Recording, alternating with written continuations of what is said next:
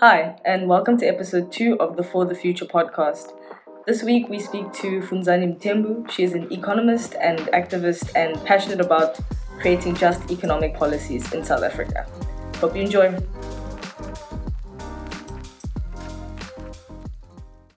Okay, so thank you so much, Funzani, for taking the time to come on the show. I really appreciate it. It's a pleasure. I'm honored to have you think of me, actually, to be part of the show. So, can you just explain to the audience, for those who don't know, who you are and what is your story? So my name is Funzani Mtembu, and I'm pretty much known as an economist, a development economist in particular. So I've written work on quite a number of topics, so to speak, and but economics obviously being the leading one. I'm a Pan-Africanist at heart.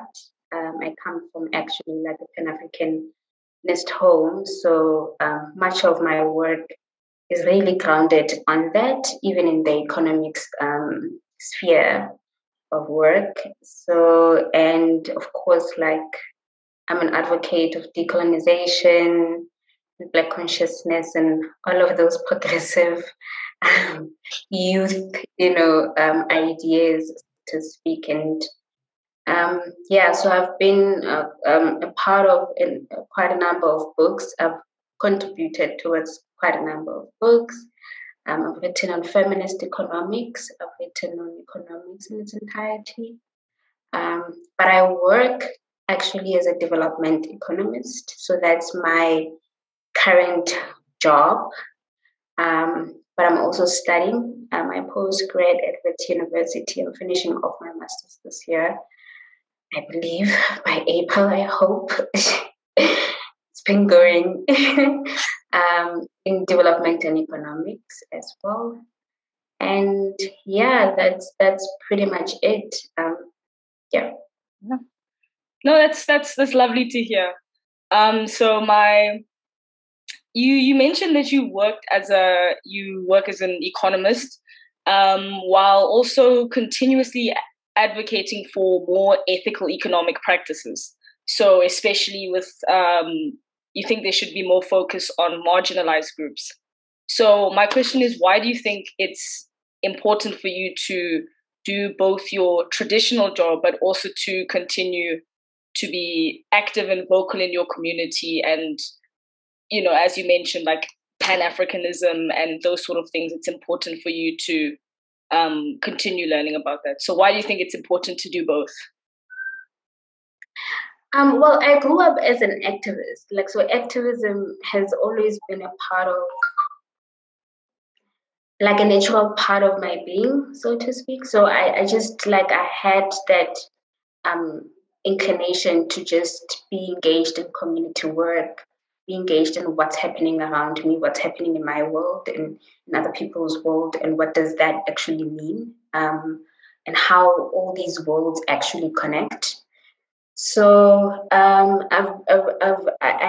do feel that it's very important that we are not disconnected to society in whatever space that we find ourselves in. And sometimes it might feel like there is that disconnection between professionals, so quote unquote professionals, and the communities that we actually come from. And I grew up in Soweto, so much of my thinkings and my learnings has always been about Black people and our lived experiences and how we actually experience life and the world and what the world means for us, what economics means for us, what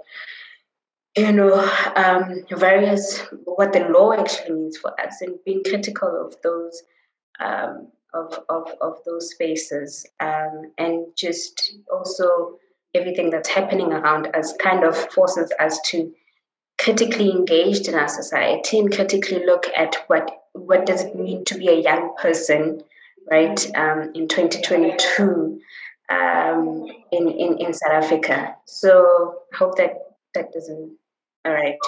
Yeah.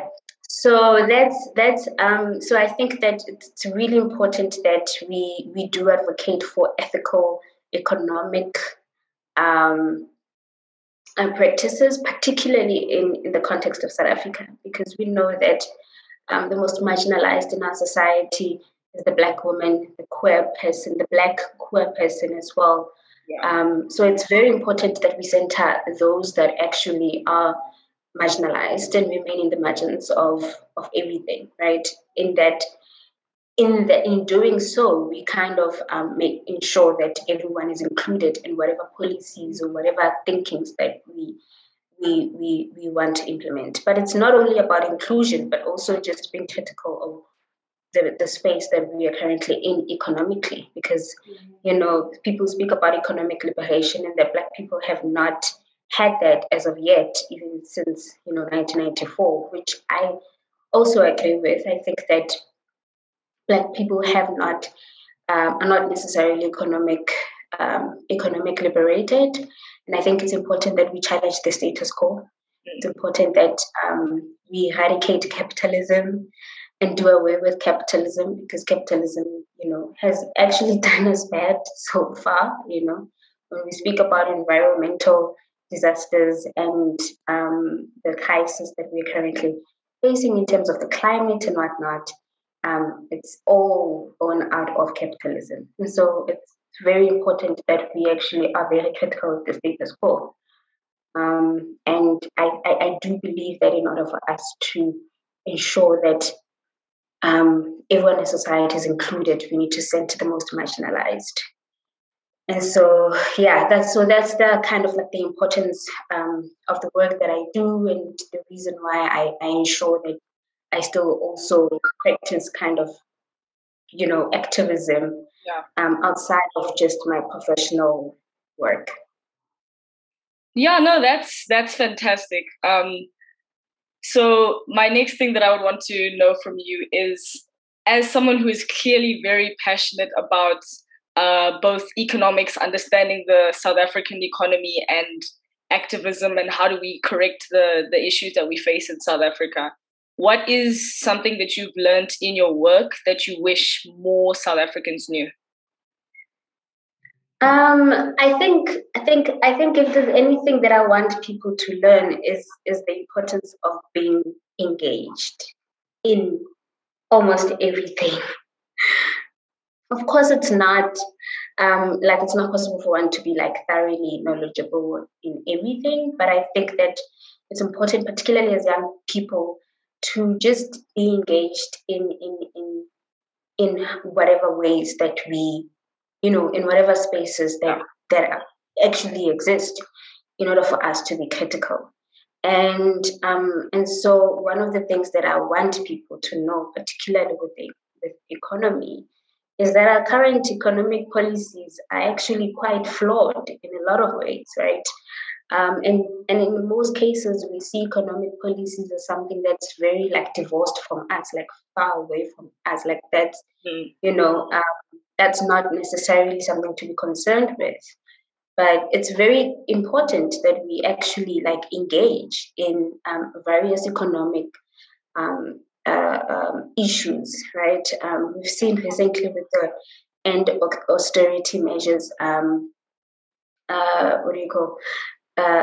protests, for instance, and we've seen various protests across the country that speak to the actual policies, neoliberal policies that we currently have, right? So it's very important as South Africans to actually engage ourselves in those kind of things, because they actually do affect us in very, very, very deep ways. It's not something that's like far off or far-fetched from us. It's actually something that literally affect a woman who sits in a corner and selling, like the sweetie and all of that. So it's literally something that we, even though it seems as though it's far off from us, that we need to actually engage in. So I think if there's anything that anyone needs to know is be critical of whatever that you read. Don't take whatever that you take whatever you are given as it is, very critical of it. Yeah, no, I completely agree with you. So I've seen on YouTube that there is a video in which you speak about this concept of the feminist economy. And even within that video, you also spoke about the importance of highlighting marginalized groups and particularly the Black working class women when looking at economic issues in South Africa. So could you just explain in a little bit more detail what the idea of the feminist economy is? So a feminist economy is essentially an economy that, as I said earlier, that actually that centers the most marginalized, centers particularly women, right? Black working class women, that speaks to the Black working class woman. So part of the reason why there has been protest against austerity measures is because austerity measures actually affect in very practical and literal ways Black women who are working class and actually are rural staying, township staying Black women in this country, right? Yeah. But not only in this country, but like across the board.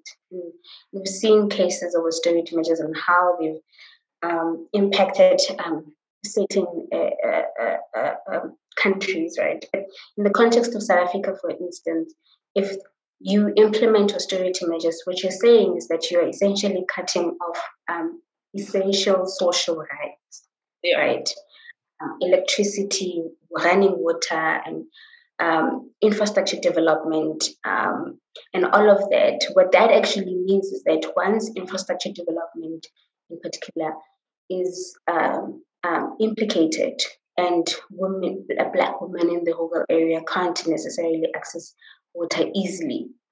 Much of the domestic work, remember, is performed in care work, what we call care work, is performed by Black women, right? And so that navigation of getting electricity or like fire, and it might sound a bit ancient, but it's still happening, right?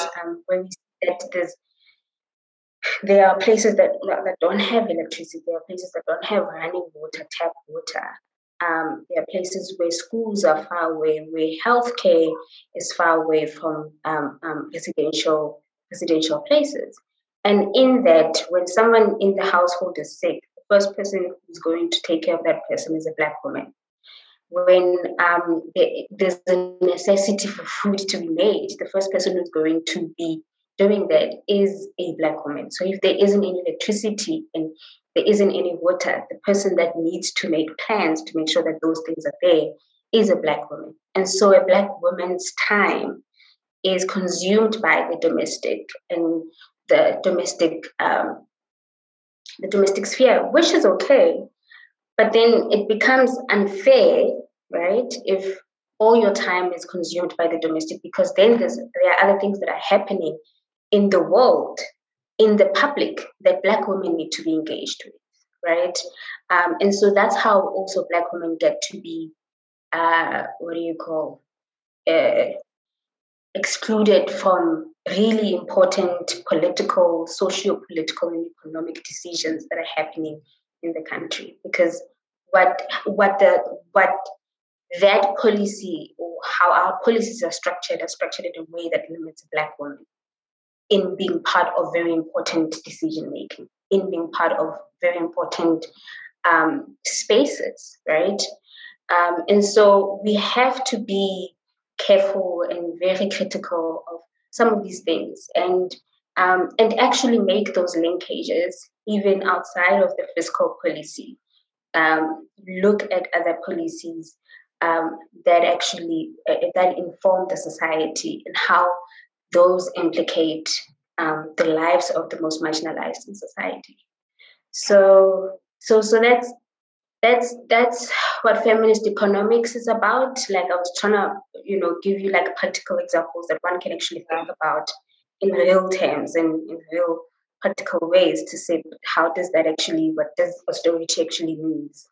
Austerity is budget cuts. So when we cut expenditure, every year when the finance minister announces the budget and they cut expenditure, they cut very important expenditure, which is on infrastructure, and sometimes on education and healthcare. You know, in most cases, those are very social. Those are very important social rights that the society needs in order to, you know, to have or to foresee somewhat of a developmental state, so to speak.